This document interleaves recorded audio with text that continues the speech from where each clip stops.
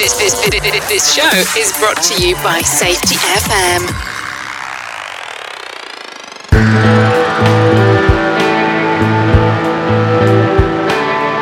Hello! Howdy! Hi, everybody. Sam Goodman, the Hot Nerd, bringing you another episode of the Hot Nerd Podcast. Before we jump into today's episode, do me a favor. Head over to the website, www.thehotnerd.com. You can find all kinds of cool stuff over there. I added a resource page for all these like little snippet videos I've been putting out on LinkedIn, which if you have not seen them, you should go follow along with me on LinkedIn, Sam Goodman. We have a Hot Nerd page and stuff there as well, but look for this ugly mug. You can find me there. You can get into contact with me there. And where I was going with this is you could listen and watch all this really cool little bits of content that I've been trying to piece together and share with you over there.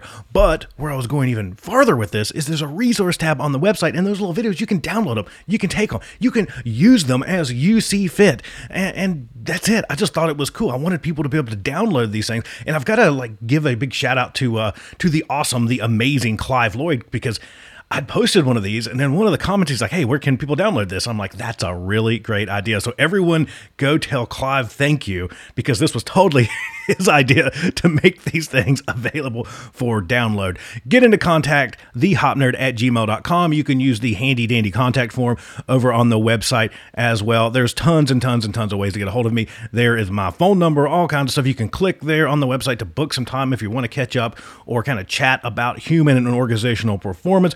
Or if you want to get some time with me on your calendar, you can do all of that stuff there. The calendar is filling up fast. I've got some events coming up towards the end of this year that I'll let you guys know about. Hopefully you can get some time. Come meet me. Come hang out with me in person. That's going to be a lot of fun. And it's starting to book out into 2023, which is kind of crazy to me, but it's there. So all that kind of stuff, going around doing human and organizational performance fundamentals, talking about learning teams, doing learning teams, all that kind of cool stuff that we do in this world of trying to do safety just a little bit better, trying to make it suck just a little bit less. So if you need some help with that, you know how to get a hold of me. On today's episode, this is our first interview in a minute, which is kind of cool. I'm starting to do some interviews. I've got some more planned. I've got some that I've been working on.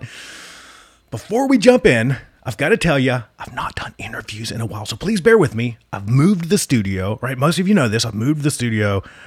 We moved into a new house, like this whole thing, a whole new kind of setup, new technology, and I'm figuring it out. Let me just say that I'm figuring it out. So the audio is a little bit wonky, but well worth it. Let me just say well worth it, because the conversation today is with the amazing, the awesome Elisa Lynch. So I'm going to shut up other than I have to throw this in here, because Elisa, my daughter Avery, wanted me to throw this in here, and I thought no better way than to throw it right here into the podcast.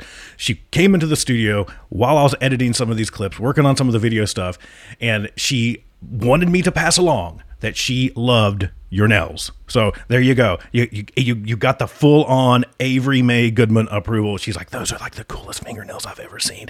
So there you go. We're going to jump right in. Here we go, everybody. Elisa Lynch. Welcome. That's probably, let me be all official podcasting here.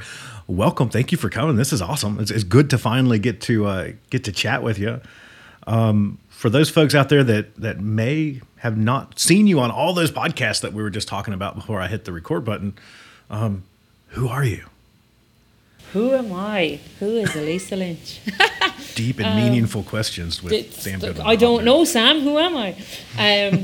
So, yeah, my name is Elisa Lynch. I have been playing in the safety profession for nearly a decade now. I'm based in West Cork, in Ireland. It is fucking pissing rain outside right now. Standard for, June, middle of summer. Loving it. And yeah, I mostly have worked in construction, dabbled in pharma a little bit for a while, and yeah, I don't know how I just ended up on some podcasts and stuff. And here you are. And here I am now in another one. I'm like, Jesus, people really want to hear me rabbiting on and swearing and stuff. It seems to be people are into it. That's what it is. It's the accent and the swearing, I think. They go together quite nicely. I'm not gonna lie. They fit well together. It's better than my swearing and my kind of redneck Southern drawl. It doesn't sound quite as nice. Well, see, to me it does, because to me you have an accent. So. Right. I get Texas a lot. When people talk to me, like, what part of Texas are you from? I'm like, I've never lived in Texas in my entire life. I have no clue what you're talking about. Nothing against Texas. It's a fun place. I've been there quite a bit recently. But yeah, that's not where this comes from. This is hillbilly, as we would say here. This is hillbilly accent. Rural Appalachian. In the mountains. Appalachian, like Dolly Parton. Exactly. Yeah, exactly. I was basically born in a coal mine drinking moonshine listening to Dolly Parton. That's basically... Do you know what? That sounds like good crack. That's good fun. I used to go to Dollywood as a kid. So the I would love to go to Dollywood. All the time. It's amazing. So if you haven't been, you totally should. Smoky Mountains, Dollywood, all that kind of sort of stuff. Definitely. I've never been to America. Worth the venture. There's your reason. Right there. Well, look, come to Dollywood, leave, go nowhere else. That's the highlight of America. Yeah, sounds good to me. So you found your way into safety. What took you in that direction? What brought you to this wacky? And it is wacky. This wacky job that we do. I'd like to say it was something like really altruistic or whatever, but it wasn't. It was money. Got some bills to pay. So I was living in Sydney in Australia, and I was working in traffic management. So I was standing on the road with my stop-go bat at roadworks, doing that for a while, and I kind of moved up the ranks, and I was in a management role doing that. And funny, at the time we never considered what we were doing was actually a safety function. Like, that was our whole raison d'etre, doing the traffic management. But at the time we were like, it's nothing to do with safety. And it was kind of the done thing. A lot of people that I knew who had been working in similar role, they were like, oh, I just got my safety qualification and upped my earnings by like 40 grand. I'm like, okay, I'm going to go do that. That's what I'm going to do. Let's give that a shot. Yes, please. And it's actually like the barriers for entry into safety over in Australia are quite low. I did like a 5-day online diploma course thing, and I was away. That was it. Did an interview, got a job. You were the safety person. And I was the safety person standing on like the 17th floor of a high-rise construction site going, shit, I don't know what they're doing tying this steel, but looks cool to me. Give me a spin of the crane. So that was it. Yeah, I found myself asking those same questions. Like, can I drive that? And they're like, no, you absolutely cannot drive that. Yeah, they didn't let me drive. I was just on a project not that long ago where they were doing demo with this thing that they called the Claw, right? And it's this massive, like, gargantuan thing that they're ripping down structure with that has like this integrated saw, grappling hook, like water jets. And I'm like, I want to drive that. And they're like, no, not a chance. Not a chance. Like, can I just do like one spin? Can I just sit in it? No, never. Never going to happen. Never going to happen. So you found your way into safety, and you're kind of working through that and having a blast, I'm sure, right? Getting to experience all the things that you get to experience as a new safety practitioner, right? Trying to figure out all the challenges and navigate through all that stuff that we learn when we first start in this profession. Because I started in a similar way. Like nowadays, it seems like people are like, okay, I went to school and I've got like 17 degrees in safety, and now I'm going to become a safety person. I did like this whole planned out thing, which is good. I'm not saying that that's bad, but there's still a lot of folks that find their way to this profession kind of the same way that probably you and I did. I found my way into it kind of by accident. It's kind of the same similar story where it's like, oh, that's a thing? I didn't know that that's a job. But yeah, like for sure, I'll give that a shot. And you probably went through all that kind of normal learning curve that you kind of have, and learning through doing or learning by doing, and earning all those calluses that you earn and ass chewings that you earn in the beginnings of this profession, and people beating you up and all the fun stuff. But more recently, I don't know where your journey kind of started with maybe doing safety differently. How did you find your way into maybe that? I think that's always an interesting story, how folks find their way into safety differently, or hop, or whatever the hell we want to call it, right? Doing safety that doesn't suck maybe is probably the... Doing safety that doesn't suck. That should be the new phrase. But when I had just gone into safety, I was kind of Googling and looking for stuff. I think I was actually looking for, I don't know, toolbox talks or safety slogans or some shite like that. And I ended up on safetyrisk.net, which is one of the Australian blogs on safety. And they actually, they really aggressively take down safety on that website, kind of the traditional approach to safety. And so I'd been reading that kind of stuff, which actually made it quite difficult then to be doing my job, because it was telling me that everything I was doing was wrong, but obviously the company and the management I was working for were like, oh, this is how you do it. And I was like, this is an absolute head fuck. And and then I went to like a workshop with ran by Daniel Hummerdal, who was, I suppose, one of the founders of Safety Differently. And at the time, that was probably back 2015 or 16, and I just thought it was raving. I was like, this shit is never going to catch on. This is ridiculous. Like, lol, as if. But it obviously, it planted a seed.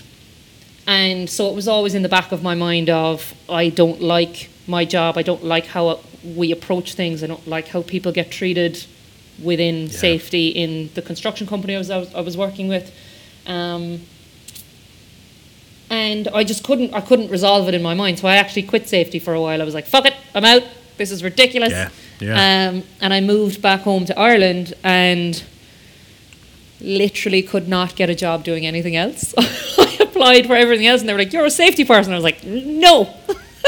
But so I ended up, just going back into a safety advisor role for a construction company, and definitely didn't expect to come across any Safety Differently stuff here.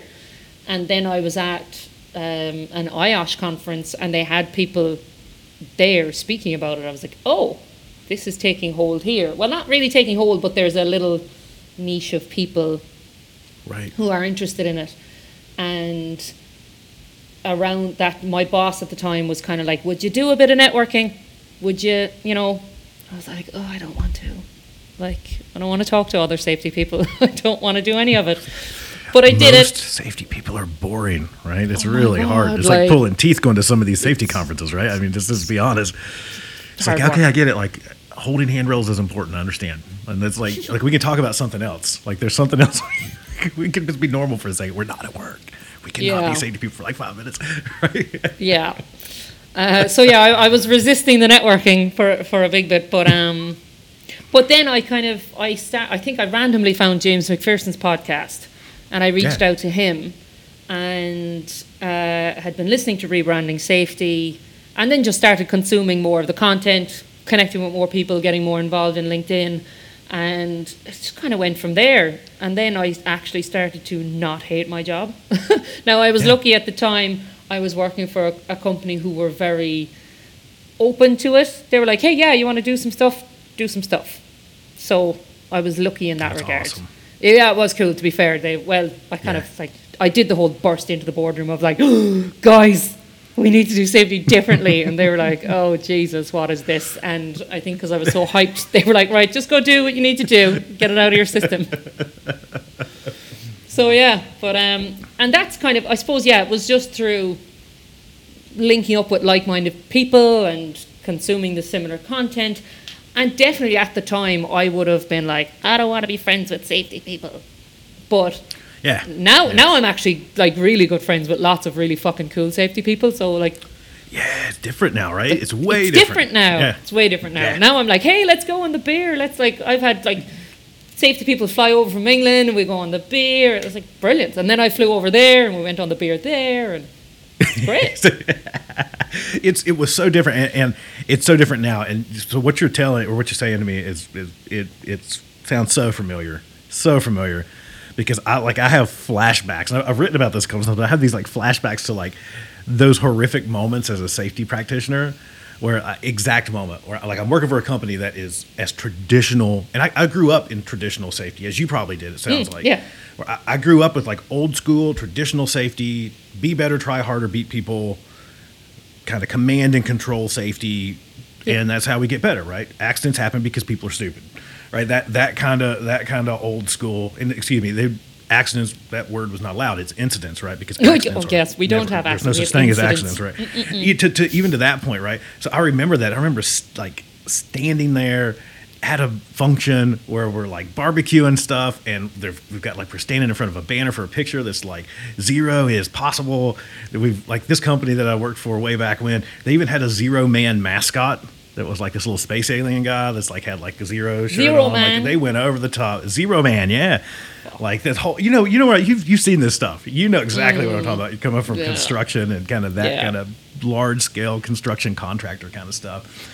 And I just remember standing there going, what a bunch of bullshit. Like it just hits you, right? It just kind of hits you that everything that you have learned is a lie. Right. And kind of early on in your journey, especially when you're new to safety, I know for me, I'm like, it never quite made sense, right? Because as people, those approaches, we just kind of know, like they're kind of dumb. Like we just feel it. But when you're new and kind of first starting in that role, it's like, who am I? Like, who am I to challenge? Like this dude that's been doing this person that's been doing this, they've been doing this for 30 freaking years, and they're telling me that this is the right way. This company that's been around for 150 years, that generally they don't kill people. They're pretty good at not killing people most of the time, right? They're telling me that this is the way. Like, who am I to question? Who am I to challenge? But that wears thin pretty quick. Yeah. And eventually you're like, no, this is crazy. So I found myself in a similar situation where I was going to leave. I was ready to leave. Had a colleague that's like, don't leave, read this book. And he brought me a copy of Sydney's Safety Differently, which is not the right book to start with if you're going to read about safety differently, because it's kind of dense. And even when I've talked to him on the podcast before, he even said, he's like, why did you start with that one? That's a really thick book. You know, not the one to start with, you know. But it set my kind of world on fire, because I'm like, oh, it's not just me. Like, I thought I was crazy. I think that's where I felt. And James McPherson, I love James. I love rebranding safety, everything he's got going on too. I think he was in a similar position from the chats I've had with him, where he's like, you feel like you're the only one having these thoughts, and you're like, I'm fucking insane.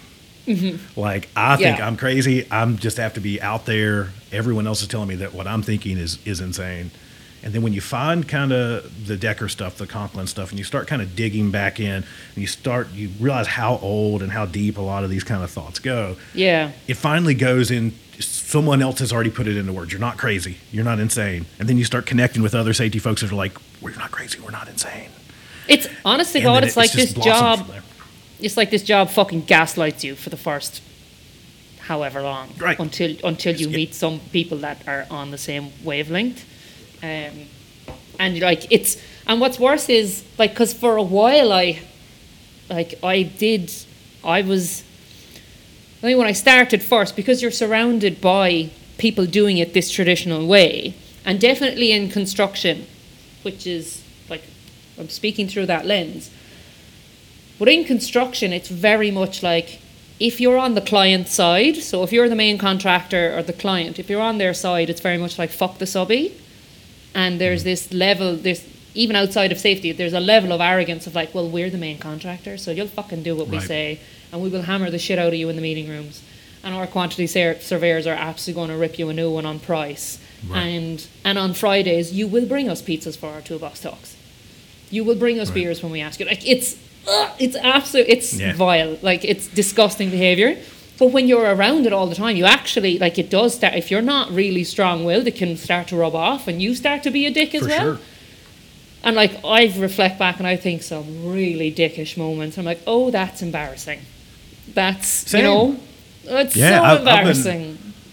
So similar, you know, I've been on both sides of that equation, you know, as a client, as the large contractor, as the teeny contractor. And, I mean, anyone that has that tells you that they've not been a complete ass at some point is lying to you, right? Because you that rubs off on you. You're like, no, I'm the client. Like, just do what I tell you to do. Like, what are you, damn dirty contractor? You know, what are you going to tell me about? I'm the client, you know? Yeah, but the minute you go subby side, the minute you go to the contractor side, it's a completely different vibe. The camaraderie is like, I've much more enjoyed not being the client. Yeah. I was like, we're actually nice people. What I kind of felt kind of in that side, in the contractor side, is that, like, especially with those projects that were extremely challenging, dealing with difficult clients, long hours, it's like this kind of, togetherness and suffering. There is. That kind of It's pulls you we're- tighter. Just like, man, this sucks, but if I'm going to be here, I don't want to be here with anyone else other than you guys. Yeah, we're This all is here in this shitty little side office. Ergonomics out the in our fucking little, window. yeah. Sitting on a In plastic our chair. little mod trailer, yeah. Yeah, Holes and in it's the just floor, like, chairs we're the poking through underdogs. The shitty floor. Yeah, for sure. So, and as you say that, I think that's something that really stands out to me recently. Is I've seen that because, I'm around a lot of kind of, you name it. I mean, whether it's you think any kind of client organization that employs contractors. And that's where a lot of them are kind of struggling. Even the ones that are really, really, really, really good at doing safety differently, they're struggling with how do you carry that over to your relationships with your contractors, because they're still using those kind of old school metric-driven mechanisms to determine how they award work, how they pay out to their contractors, rewards, all these different things. It's still very much, at least here stateside, it's still like, what's your TRR? What's your incident rate? And if that's above what your industry average is, then we're not going to give you the work. We're going to give it to so-and-so that's lower. Yeah. And there's a lot of disparity in that, because mom and pop contractor that had one incident that would be considered recordable now blows that metric, but large scale 20,000 plus employee contractor that can have thousands of those and it not impact that score now is always awarded work, when this particular contractor would have been probably the best one for the job. They're local, they're on the street, and they know everybody. Yeah. Like, I don't know. It seems wacky that we're struggling with how it seems wacky that we're not wanting to maybe change that side of it as quickly as we started to change the internal stuff. Because I think a lot of again, I'm just speaking from the contractors and the clients that I spend a lot of time around, most of them, they're pretty mature in their journeys. And so I'm not talking new. Like if your company's brand new to this stuff, yeah, you're probably attacking your contractor relationship piece of it's probably last. You got to fix your own house first before you can kind of start to go out and have that conversation. But for a lot of these companies that are more mature, there's still a resistance to avoid it, which is kind of strange to me. Yeah, for sure. But even with all those kind of pre-qual documents and what are your stats? Like, what are your stats? Just tell me what we want to hear. I don't want to hear your real stats. That most people don't give their real stats, or else you're not going to get the work. So it's just this, it's all a fallacy. It's ridiculous. Well, and it sounds like you've been on that contractor side. Like we get really, really good at numbers. We get Dude, very good at numbers. It's an art form. It is an art form. Yeah. It's an art form. With all those with your experiences with safety in general, and now kind of in this more new view space. I'm throwing out all the labels so no one gets mad at me for missing one. So use all the I've hit labels. Safety differently. I've hit HOP, and now I said new view. So the only one I think is left is maybe safety 2. That's probably the next one I'll throw in. So just FYI, I'm covering everybody Safety that wants to call 15, it something different. whatever, all of them. whatever we want to call it. But with kind of learning all that stuff and then kind of bringing that into organizations, after you stormed into the boardroom and you started going down this path, for those folks that haven't done this, what were some of the biggest challenges that you maybe faced kind of along the way or are facing? I think the biggest challenge was, I guess, given my location, like rural Ireland, it's like, well, who else is doing this? Like, yeah, no one. And what is it that you want to do? I'm not exactly sure. I just know I want to do something. So it's that kind of being able to come up with, I suppose, not so much concrete, but like a clear strategy, and be able to say, well, okay, we're going to do this, and then we're going to do this, and then we're going to do this, like a normal safety strategy. Whereas going into a board and being like, so how do you guys feel about the word emergent? And they'd be like, sorry, what? So it's, those are the challenges, because it's I got so hyped that I was trying to sell something that I didn't fully understand myself. Right. And trying to convince them to come along on this journey of like micro experiments. And they're like, what kind? I was like, I don't know, I have to go ask some questions. They were like, what? I was like, humble inquiry, guys. And they were like, what are you talking about? And they're like, you want to like just ask questions when you're out on a site walk? Like, okay. So those were the challenges of, I felt like there was nowhere that could show me how to do it. There's lots of theories, there's lots of papers, there's all this stuff, but it's the how to. And I guess for me, I still haven't seen the how to. I don't know that it exists. I think you have to really internalize all the stuff you learn, reflect it, and go, how can I apply? It's forget about what other people are doing or what other people might have done. You just have to start giving it a go yourself, in the context of the business that you're in, and that will look different for everyone. And that, I know that's a shit answer, but that is the answer. It's like, sorry, that's the answer. There is no silver bullet. There's no one way to do it, and there's no. And the other thing is, you can't, like, I definitely, that day that I burst into the boardroom like a knob, they were like, oh, so we're getting rid of everything? We're doing everything different? I was like, no, God, no. And that's not what I ever meant.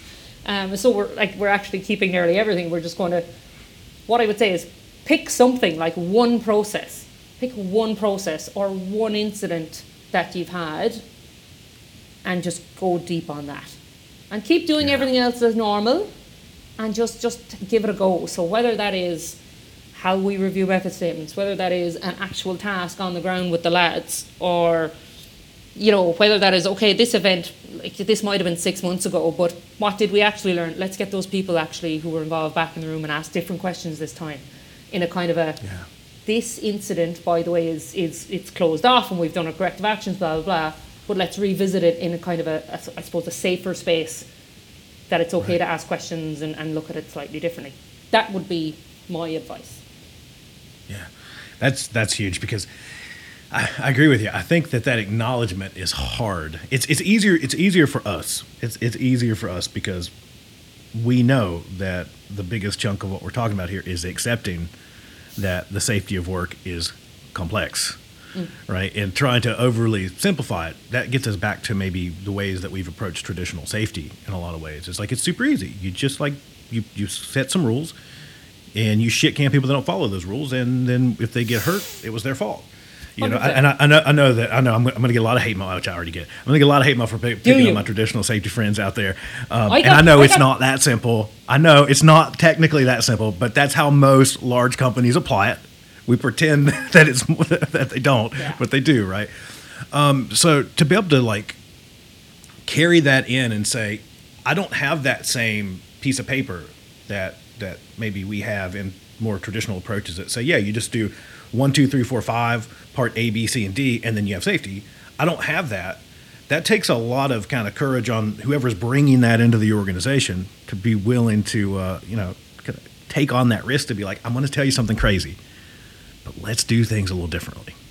And I don't have a complete plan, but part of the plan is that we don't have a plan, right? Because that's the challenge when you're bringing in any of those kind of different concepts, is that as a practitioner, your fear is that you don't want it to be another safety program. You don't want it to be another plan, because you're digging in deeper and you're really trying to challenge the deeper assumptions that the organization has, because all those programs and plans and all the other stuff are just artifacts of those assumptions and beliefs anyways, right? You're trying to dig in and get them to really think differently about things. And so there's probably the right way, right? So people listen, I'm doing my air quote thing here. There's probably the right way where you go in and normal change management kind of stuff, right? Where you go in and you garner leadership support and you get, an executive sponsor and you do all this kind of normal stuff. And then you go forward and you start to socialize it, and you maybe start to do some training and the normal kind of change management stuff that we do. And sometimes that works. But I really appreciate your point on this kind of thing, where it's like, you got to go into your organization. Look, where are we at?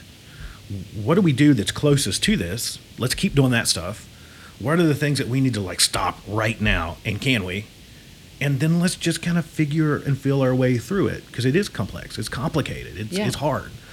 And I've seen several organizations that have done it the opposite way, where they start at the bottom or they start in the middle, because they have very resistant leadership maybe up through their organization. And so they find those areas where it's like, no, let's try to do things a little differently. Yeah, we're going to follow the rules. We're going to follow the procedures. If we have to do RCAs or ACAs, we're going to do those. But instead of just doing that, we're going to do a learning team right beside of them. Yeah. And there's nothing that says we can't do learning teams. It just tells me I have to do an RCA. Right? So maybe I'll do the learning team and then put it in the RCA form. Right. And you kind of figure these workarounds to show success, right? To kind of demonstrate, you find those bright spots and then you're kind of growing those bright spots. And then finally, those folks that might be more resistant, either kind of in the middle or up through the organization, kind of look at it and go, well, shit, something good's happening. Like, I don't know what to make of that. And then it kind of grows a little bit more and they're like, well, we're going to have to do something. Like they're doing something right. So you eventually start to convince them, I think, sometimes just through progress. You just gotta do a bit anyway, and then they'll see stuff changing. They'll see people responding to you differently. They'll see people getting a bit more engaged. And it's even something as simple as like changing your language. Do an audit of the language that you use and start switching out words. And like, I remember the time I had been using the phrase setting people up for success for about 4 or 5 months. And then I overheard the director saying it to someone else, and I did a fucking jig. I was like, yes! And like, and the other thing is, like, bring your bar way down of what a win is. Like, and if you have a to-do list, for God's sake, take this off the top of it, because this was always at the top of my, like, every Monday. Change the culture. It's like, Jesus Christ, Elisa, it's going to be a big week, isn't it? Like, so just try make it achievable, but also start to recognize where the wins are. And it is like, oh, one of the foremen just picked up the phone and called me about something, a guy who usually wouldn't. Huge win. Huge. Oh, I just heard the director using this phrase that he never normally would have used. Huge win. Those kind of things. Oh, I just heard that one of the other directors was out on site and actually asked a question about safety and phrased it in a way that he never normally would. That's massive. Like, and those they're not measurable, and that's not in a spreadsheet somewhere, but it's felt. You feel it changing. So that's what I would say is it's around the language and what you can, and it's even, I would say, create yourself a list of like really smashy questions, like really good ones, and just start using them. So it's like, oh, I'm going out to do a toolbox talk, or oh, I'm going reviewing whatever forms with the guys on site, and just start asking these questions. And also, I'm like, oh, now I've loads of ideas. But learn to hold a silence. Ask a question, and then shut your damn mouth. Stop talking. Yeah. Like, because eventually somebody's going to start talking, they'll fill the silence. And I find that really hard to do. Every day I'm like, oh. But you get so much gold if you can do it. You really do, and I've noticed that. And so I don't know if you guys experience this, but in a lot of the places where I'm at and kind of helping with learning teams and stuff like that, and there's all kinds of different personalities that you kind of interact with. But the one that always kind of gives me a kick is this one that's like, it's always like the person in the back, in the corner, that's kind of like leaned way back in the chair and like arms crossed. And if they're like a real badass, they got on sunglasses too. Yeah, and their hood is up. And they're just kind of sitting back there, and they're not saying anything. And if you can hold out, I love that advice, because if you can wait them out, whatever they say is usually really important. Yeah. They're the person that says absolutely nothing until what they say like breaks everything else. Yeah, they're gonna definitely. They do just like mic drop that they can share with you. Yeah.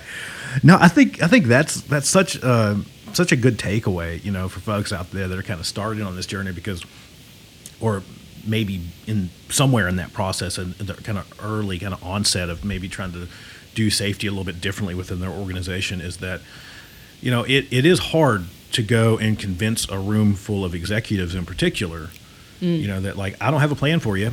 I need you to trust me. Yeah. And it's going to be squishy. Like, I'm not going to be able to give you a spreadsheet that shows you where we're at. Like, that's not going to work. In fact, your normal metrics that you use, they're probably going to get worse. Yeah. Worse, back to air quotes, worse in how you view them right now. You're going to have more first aids. You're probably going to have more events. You're going to have more close calls because people are telling you more stuff.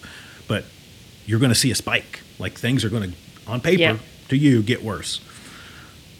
That's a positive indicator. To turn around and then sell that as a positive indicator, and be like, that means people are telling you more. Right, that means people are trusting you more. Don't look at that as scary. To your point on the words, like the language that we use, I think that to me personally, that's like the biggest one, because I know even just when I first started in safety, especially before I even found this kind of wonky stuff, I was waiting for like this big sweeping change, like this overnight success type of thing, young, dumb, naive kind of thing. And I'm like, yeah, I'm just going to do this really hard, and then everything's going to be cool. Like, it's going to be awesome. And then like I'm going to do walk it into until work one it's day, done. and there's going to be like balloons and confetti, and like we're just going to be safe. Like it's going to be really great. My own little party in my mind, right? And then so what I started to pick up on was very similar to what you were saying, is this idea of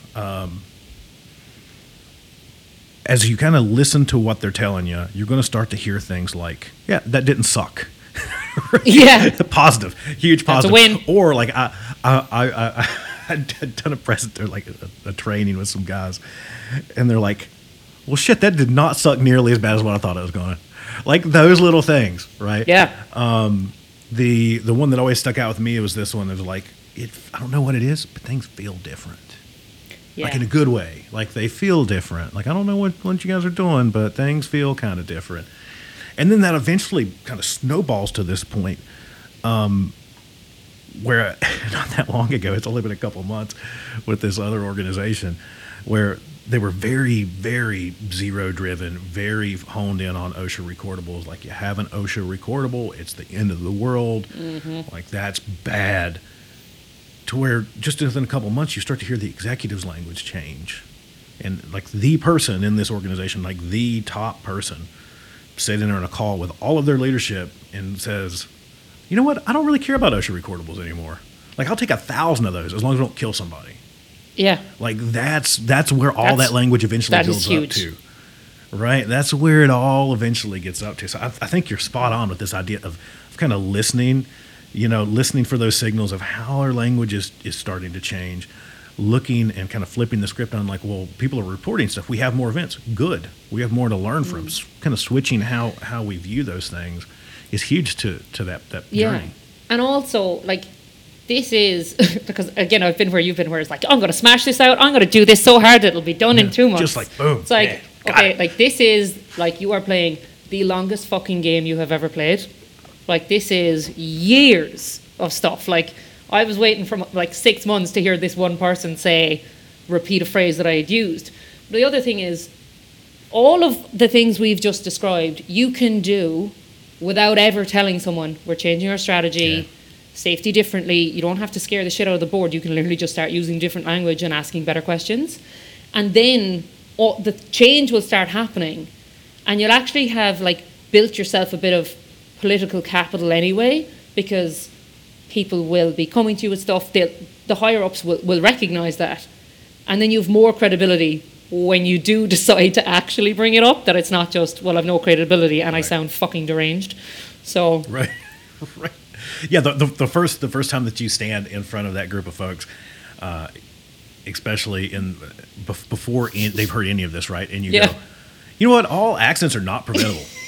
And their mind explodes. And they're like, who is this crazy safety person? They've lost their mind. We paying you? Yeah. Or you get up there and you're like, that stupid pyramid on the wall, we need to tear that thing down. And they lose their shit, right? It's just, they're, oh my God, like arm growing out of your forehead kind of thing. Like, you have 2 heads. Like, what did you just say? Do you even care? Are you even really a safety person? You're a bad safety person. You're a bad safety person. But it's this really long process. And I think we hone in on those things. We're people. We want to see a result. And I think that's the hard part. Even in just like the general kind of world of a safety practitioner, is a lot of time our result is invisible. Right, just anyways. Yeah. Right? Even in traditional senses, right? The people that we help, the stuff that maybe we help kind of nudge along in the right direction, or maybe sometimes worse, right? Who knows? But a lot of that stuff that we do is, even in the traditional sense as a practitioner, is kind of squishy. It's hard to like put our result into like a spreadsheet and be like, here's a red box, a yellow box, and a green box. Here's what I did for the day. It's super duper hard. So I think we probably understand that more than maybe those more metric number driven kind of professions, because we're kind of outgrowing a lot of that at this point. But we want to touch what we can see. right? We Yeah. see the poster, we see the procedure, we see the rules, like we see the artifacts that exist within our organization of those traditional assumptions to safety. So that's usually the first place we want to attack. Like we want to see that stuff change, right? We want to get rid of something. We want to stop doing this. We want to, but I think your point is phenomenal. It's that, how about let's not start there, because we have to go back deeper into why we believe these things. There's nothing that says you can't start having these conversations. There's nothing that says you can't start to change the language, and then let that grow from there, because that stuff will come later, right? Most of the organizations that I see that go down this path, the folks that I spend time with that are doing this, they're like 5 or 6 years into their journey usually. And I'm just, that's not like a number. No one take that as a number. It could be 10. By 5 years, you'll be done. God knows, right? To avoid the timeline discussion, right? But it's much later. They find themselves, and they're like in their office. They're like, why the fuck do we have that poster on the wall? Yeah, that's not who we are anymore. That's an indicator. And you see somebody walking over there tearing it down and going, that stupid zero poster's been up there for 20 years, and now we don't believe it anymore. It's not just me or you going and taking down the error count clocks, right? And the human performance clocks, or the days since we last had somebody hurt clocks, or since one of those stupid people messed up clocks, They start to take them down on their own. Yeah. Back to the indicators that we kind of miss sometimes. And look, for data, it's not that and numbers and all that jazz. It's not all bad. It's just what we do with it is bad. And I was speaking to a friend of mine, Crystal Danbury, about this the other day, and she's like, oh, I fucking love data. Give me all the data. But it's what she does with it. And it's the thing of she's not data driven, she's data informed. And so it's you see something, it's like, oh, that's something to be curious about. I'm going to go look at that. I'm going to go speak to some people about that. So we still need to know where the trends are, what's happening, what's going wrong, what's going right, all that kind of jazz. But it's what we do with it and how we respond to it, and not lose our fucking shit if a graph or a number goes in a certain direction. Right. Well, we'll see something like one event is not a trend. And in our safety world, we viewed that as that like, oh my God. We get into this idea of like, no, it's fine. We get into this thing where it's like, to your point, we overreact about things, and we look at data as kind of this grand predictor of bad things to come. And so much of where we're going, right, is letting go and understanding that your data around humans, and that's really what we're talking about, right? Complex socio-technical systems, when we're talking about safety stuff, it's always going to be way off the wall. Like, who knows? Like, you might see like, okay, I have 3 observations. Observations have been a big one for a long time, right? There's 3 observations. Those 3 now equal my trend that people are not wearing gloves. We're going to cut off a finger. It's this thing. Right? And so then we pour millions of dollars, right? Millions of dollars into this thing of like buying people pink high-vis gloves and like putting up hand poster signs or hand safety signs and hand safety training, and then somebody dies in an electrical contact, and we're like, well, why did that happen? I don't know. That makes no sense. Like, well, exactly. Right? Yeah. Exactly. Some shit doesn't make sense. Right. I really like that being data informed is a great place to be. I think it's back to shifting the assumptions. Like understanding our safety data doesn't give me predictive power, though. It doesn't let me know where our next significant event is going to occur. It really doesn't let me know that. It doesn't let me kind of predict that Bob's going to die, doing this. It doesn't let me predict that someone's going to cut off an arm over here. It tells me, it could, in the right context, it might steer me in a direction of going, well, yeah, maybe we should learn more about that. Right? Let's go ask those folks, and let's talk to them, spend some time with them, and maybe understand why we're seeing this point in our data. But I'm not going to give it more power than what it's due. And I think that's the interesting part that, to me, from what you just said, is looking at it as information. Just information. That's all it is. It's just information. And not giving it any power kind of beyond just it being just information. It's just information. It's kind of like food, okay? It doesn't hold moral value. It's not fucking good or bad. Right. You need it. You use it for what you need. I don't know about that. There's some food that is pretty bad and pretty great. So that's a whole other. Let's not get into fucking diet culture and all that shit, because I'd be here for You are not your weight, people, No, so I think She I says think that she swigs on a beer, but anyway. No, I'm with you. I'm recovering from last night, so I'm drinking my. What time is it there, actually? My fizzy tea. It's like my clock's wrong. It's 12:37. Oh, it's 8:37 here. Yeah. Oh. So yeah, we had a little event last night. I had to go to a grand opening. So there was an open bar. You can imagine how that went. Completely free. I can. And amazing free food. And it got a little wild. Knew the people doing the chef in there, so hanging out in the kitchen afterwards with all the vodka, and it got real fun, real fast, and all the leftover food. It was pretty wild. But I think this data conversation is important because that's a hard part for organizations to grapple with. I'm not going to say it's all our fault, but we did it. And what I mean by we is the profession. Yeah, we did. We pounded in them this idea of like, if you hit those magic numbers, you hit those magic numbers. And we pounded in them for a really long time that the importance of TRR or recordable injury rates or all these different things of like, you've got to get that lower because if we're having more recordables, it means we're closer to catastrophe. We're closer to fatalities. We're closer to the really horrific things. And so we taught them that as a profession, right? As a profession. You and I probably not so much. I did a little bit early on in my career and have worked feverishly to try to undo. I was like, it's we, but like it's not me. But we. But getting them to let go of some of that is a huge challenge. And to me, it's the power in it, though, is that it really influences how they react to events. Right? Yeah. When they're looking at that and they say, I had a bee sting and it became a recordable, it's horrible. This is bad. They react from that position. Then they're going, this is bad. Like, we're one step closer to killing somebody. We overreact as organizations, and we're pouring out all this information. We're on location shooting a video about how Bob got stung by a bee and how you cannot get stung by bees at work and how it can especially not become a recordable. And it's just wasted time. Yeah. It's just wasted energy. And all the folks on the front line are going, what a bunch of fucking idiots. No, it's so embarrassing. I'm embarrassed for us all.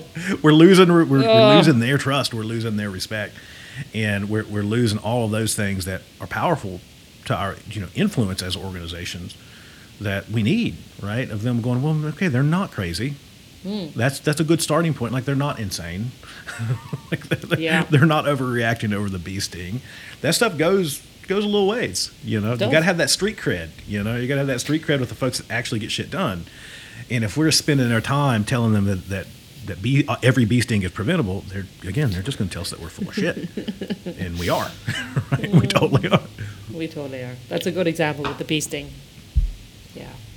That's a lived one. So that's the one that stands out to me quite a bit. Oh, wow. That's actually shit. That's a lived one.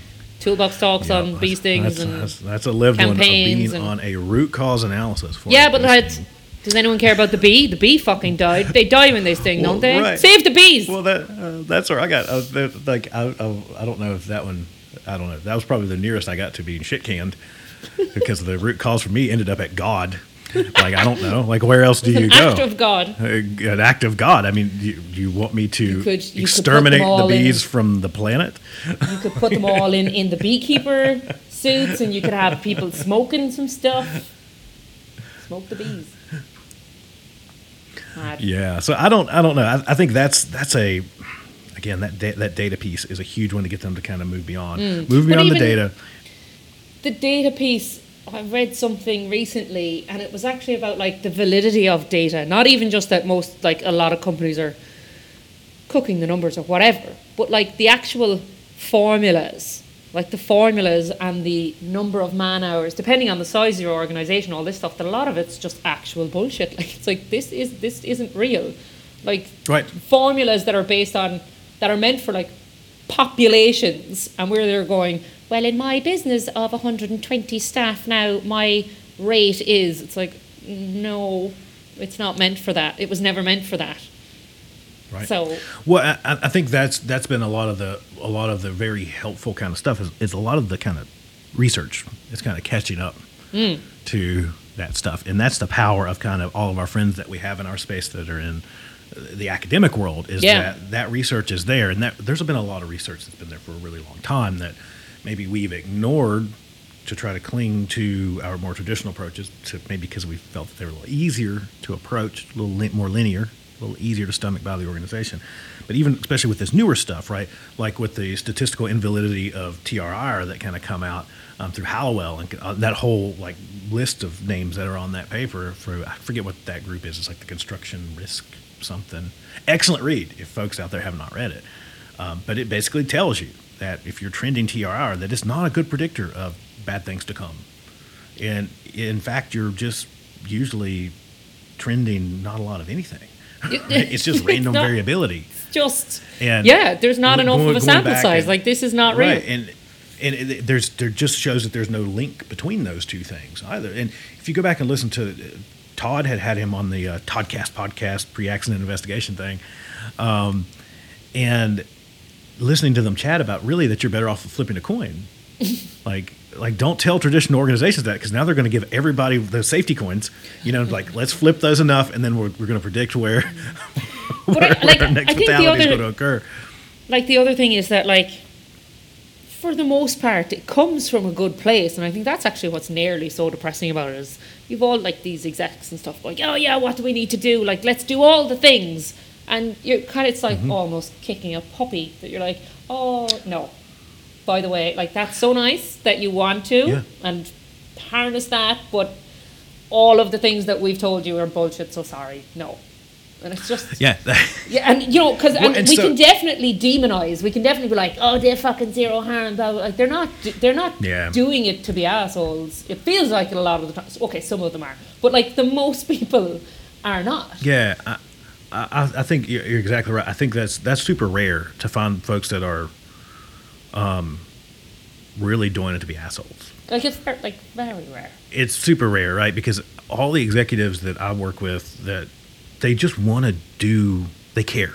Yeah. They really care. They genuinely care. When someone gets a bee sting in their organization, it really bothers them because they don't want to see someone get hurt. And especially if they have something that's more catastrophic.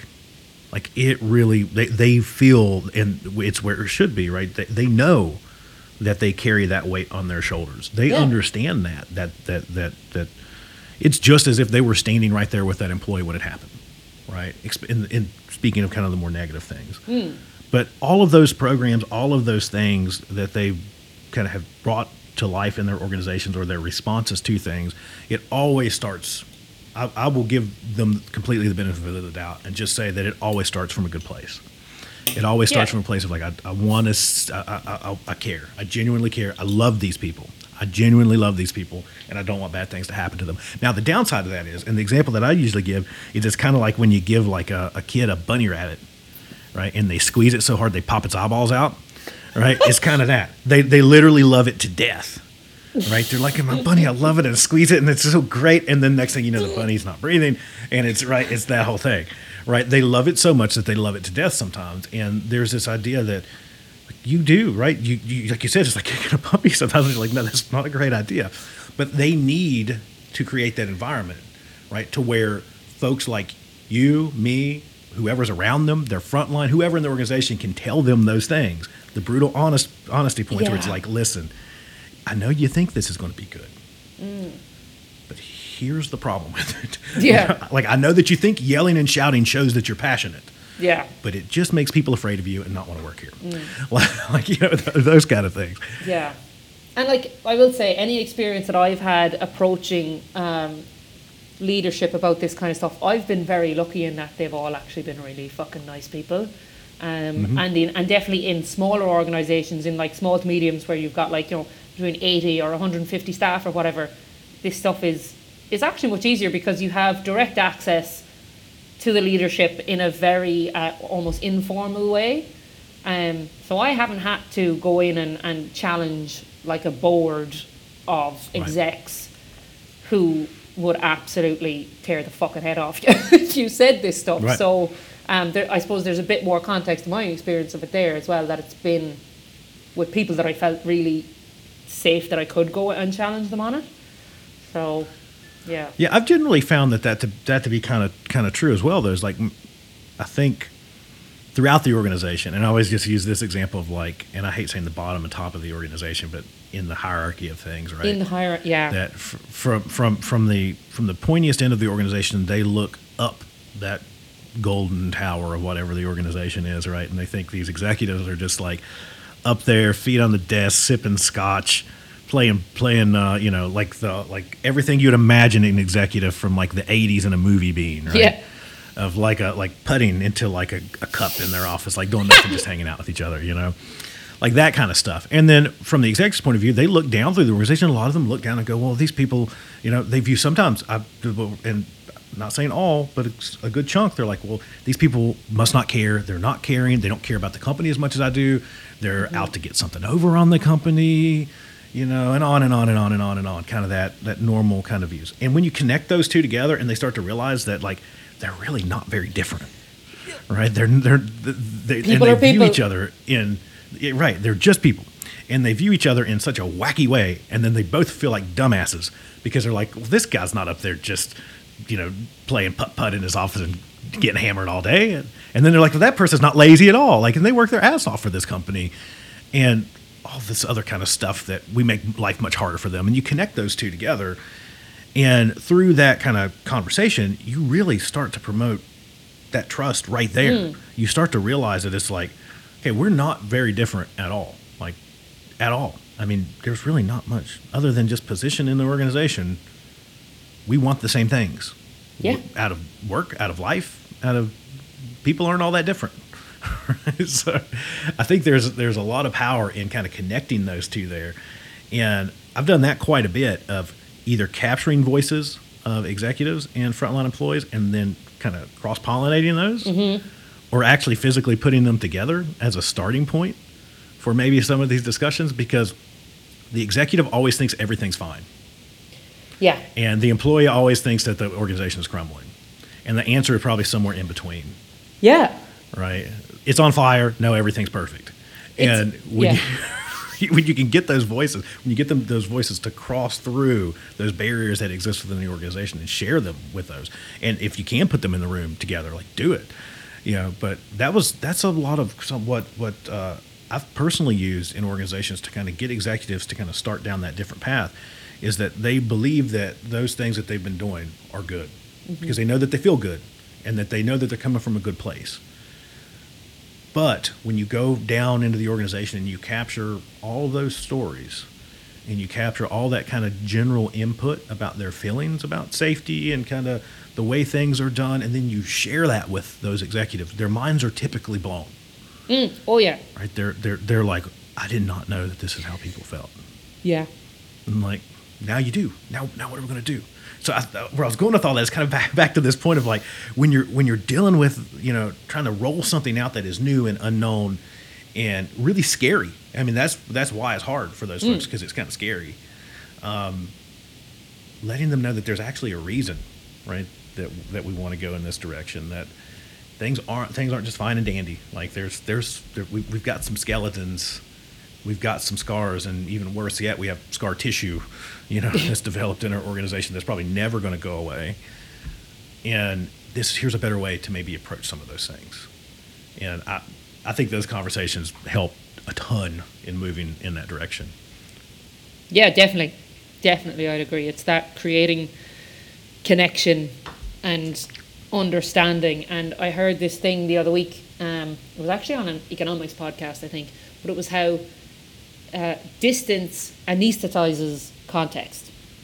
And it is that thing of the further away you are from something, you lose the understanding, you become numb to it, and you're full of assumptions.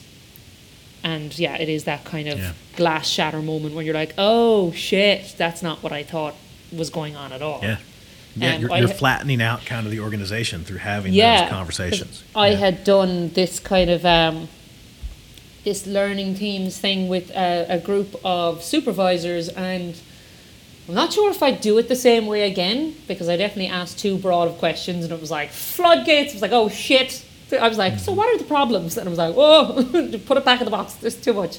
But had done these learning teams. It was like, and did it like without management there. So I'm like, okay, this is your own space. Let's gather all the data, and I'm going to anonymize it and take it back to the guys in head office and all the rest. And then ended up like delivering back this barrage of concerns and problems and all the rest. And it was like an hour-long presentation of me just going, and this is shit, and they think this is shit, and they want new cement mixers, and also they're wondering when somebody's going to die. Nobody's happy with the scaffold, guys. And it was just an hour of, and they were like, what? And it was not the right approach. I definitely learned from that, and it was really uncomfortable for me to be the messenger of so much bad news. And they were like, fuck, how do we fix this? I was like, sorry, too much. So that's also another thing. Just be careful. Be careful when you start when you start pulling at that thread and go, this is a safe place, and next thing you go, oh shit. You can't put the toothpaste back in the tube. I think what and back to this being very different for every organization, I think that's where I found in that kind of process of, and I'm a huge fan of listening sessions, of just getting folks in a room and listening. I think that's a powerful thing. Now, you have to weed through some bullshit, obviously, right? If you get 100 voices, out of those 100 voices, 1 or 2 is going to probably be insane. There's always a good chance, right? We're people, back to us being people. I'm not telling you to ignore people's concerns, but you know what I'm saying. You got to feel your way through that, and there's certain things you have to reach past. You got to reach past like a couple things and go, this is the one. Here's this one's serious. Again, not saying to ignore everything else in between, but I think with like what you're saying, this idea of like, what are the 10 questions, 5 questions, whatever it is, that's really important to where you are at as an organization. What are the main listening points? What are the windows that you want to look through? And really hone that in, and then go out and have a physical conversation in a trusting way, as closed door, whatever, and anonymous, whatever works, and capture notes from those conversations based off of those main prompts.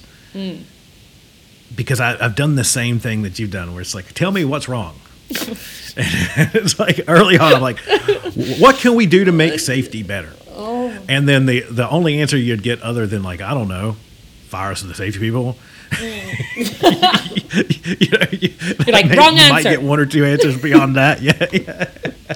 Like, or you get back to the floodgates, right? You get the floodgates. So that's where I found that with kind of having a little bit more of a thought out kind of, not a script, but just conversation starters, right? Not yes and no questions, just conversation starters, not surveys, not all the other kind of stuff that we tend to like to do, because it's easier, right? It's a lot easier to send the email survey out to your employees and say, hey, how do you feel about this? But being able to sit down in the room in small groups with people and targeting a certain percentage of your workforce population and be like, what's the thing that we do really good? What's the stupidest thing that we make you do every day? The one thing, like, what's the dumbest thing out of your day? What's the dumbest thing that the company makes you do every day that we should probably stop making you do? Stop making you do. And I'm not saying that those are the questions you have to use, but you got to see where I'm going with that. It's like, what I found with those folks is that they always start on the negative. They're going to vent to you first. Yeah. And then you're going to get to the end of that, and they're going to your positive list is going to typically be almost as dense as your negative list. And so you find those kind of top 2 or 3 things on each side of like, here's the stuff we need to stop doing. Yeah. Here are the 3 bright spots that we really we're good at and we need to make great. And those things are so much easier to carry forward to those, or up through the organization to those executives. Be like, here's let me start with the good stuff. Yeah. Let me start with, like, they said that they really, really like the fact that, we buy pizza on Tuesdays. Let's do steaks. I don't know. I'm just making stuff up. But you get where I'm going. Yeah. It's this idea of like, you can carry, there's always positive stuff in the organization, even in the most awful organization. There are some bright spots. Yeah. And to me, there's a lot of power in growing those bright spots too. Yeah. So I think some of the positives that I had got out of those sessions were like the most important to them, but they were like, oh, well, I'm really good friends with my team and we have a really good laugh on our break. And you're like, love it. Great. Like, that's fucking brilliant. Like, they're like, oh yeah, I love coming to work because we have so much fun. I'm like, take that back to the executive, and they're like, oh, like that warms my heart to hear that. I'm so, or like, love it. I was like, yeah, but they still want new cement mixers because the ones they have are shit. But you know, yeah, they're not laughing their way through their job sucking. Yeah, no, they're not. They're like, you still got to counter that. Yeah. Generally, the mood is good, but we've got some shit to sort out. So yeah, right. Yeah, I think those squishier indicators are good, and so getting those back to our data conversation, I think getting those executives or those leaders in your organization, I think the executives are probably the easier part. Is the middle usually that's harder. That's the challenges I help organizations through more than anything else. Is how do you get those folks that are stuck in the middle, that are really concerned with the politics of everything, that are really concerned with the images of their personal, the way the organization views them, because and they're really in the shittiest position in the organization as a mid-level senior person, because you have to make those people up there happy, and you got to make those people down there happy. They're You're stuck in the worst. You've got people have you by both arms, both legs. Right? Yeah, you're stuck in the middle. And how do you get those folks in particular to kind of let go of this idea that everything's black and white, that everything's can be put into a spreadsheet, that everything's red boxes, yellow boxes, green boxes, and start to understand that the squishier stuff is a lot of times more powerful to you, especially in direction. Like when someone's bringing you that information, or you're going out and doing those listening sessions, even as a middle manager, director, leader, ops, something, going out and having that conversation and really, really listening. That's going to tell you so much more powerful stuff than what that spreadsheet or that chart would ever tell you. And it won't necessarily be, and be ready for this. If you ask the question of what do we make you do that's really shit, or what's really good, the answer might not be related to safety. No. And you still need to lean into that and just allow them. And if you have any leverage at all with somebody, if they're like fucking HR in this form, you better run to HR and be like, we need to sort this out. So anywhere you can gain a bit of fucking goodwill, do it. But yeah, just I suppose be aware that it's not just all about safety. If it's about improving processes and improving people's work, that's what it's like. Yeah, it's just making work easier and better. And especially for those middle managers, if you can take away any of their pain points, you will win them. Like they'll be so grateful that they'll be like, oh yeah, right, let's look at maybe some safety stuff. Well, exactly. And I think those for me, I've always liked this saying that pain points are starting points. Yes. Right. Like if something's painful, there's a reason, and you should really dig into it. The way that I've heard that described is kind of like I don't forget where I heard that initially. I'll write that down. Not my quote, so I stole that from somewhere. I heard it somewhere. It wasn't even work or safety related kind of stuff. The conversation is that they were having a conversation around like pain points, weak points, kind of in and around like muscles and stuff, right? So we're talking like powerlifting stuff. It's like a powerlifting podcast, something I was listening to. And they're talking about like, like when you get like a knot, like, and you're on a foam roller or something, or you're using like that cool like percussion gun or whatever. It's like when it hurts, you should do it 10 times harder. Yeah. Like that knot, like the way you get rid of that knot is by really digging into it. Don't ignore it. Like the pain point is the starting point. And that kind of stuck with me. I'm like, holy shit, that works really good in what we're talking about. It really is, right? Pain points tell you that there's something beneath the surface. Like there's rot that's usually buried somewhere way down in that system. When people are telling you about stuff that they struggle with, that issue usually goes deep and wide, right? Yeah, it's usually 100%. Not just there on the surface when they're like, this is way harder than it should be. I don't know why you make me do this stupid thing. Go deep. That's the time. That's the time to go deep. That's the indicator. Even if it's not safety, I really appreciate that you saying that, because so many times I think we get too pigeonholed into this idea that it's got to be like direct safety related stuff. Everything influences everything. It's just about better work. Just get the word safety out of your mouth. Like, just stop using it. Exactly. Yeah, exactly. It's just about making work not suck. Work shouldn't suck. Work should not suck. It takes up so much time. I want work to be fucking class. Right. If you're doing something, and especially like you said, that employees like, they make me do like 14 extra steps, and this is horrible, and fix that. Yeah. You want to buy street cred, right? There's your point to buy street cred and fix something, and usually make things 10 times more efficient and save you money, and usually make it safer too. Like that's the spot right there. That's where you start. Well, cool. So we've been going for like an hour. We've been rocking and rolling.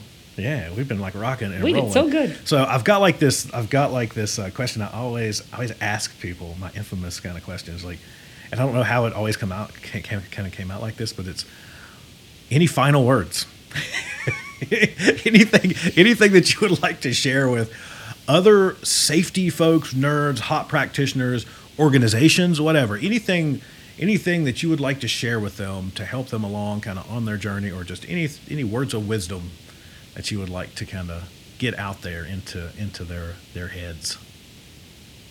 Christ, that's a lot of pressure. You have full Words command of their wisdom. ear holes right now.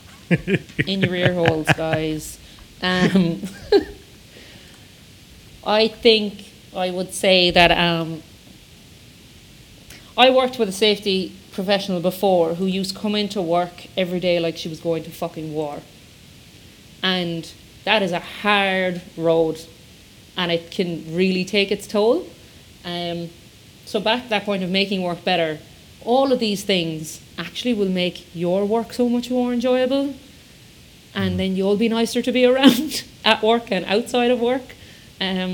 So lean into that. That's what I would say, is lean into it, because once you kind of get a groove with this stuff, it does feel kind of infinite of all the things you could do. And like that, if you're going into a starting point and you don't really know and you want to just start trying stuff out, like a lot of times just framing it in a certain way of like, you're in ninja mode. You don't need to be telling people what you're doing. You're just asking different questions or whatever you need to do to make it feel fun for you. I'm in ninja mode for the week. You got your little plans, you're doing your little things. Just, have fun with it.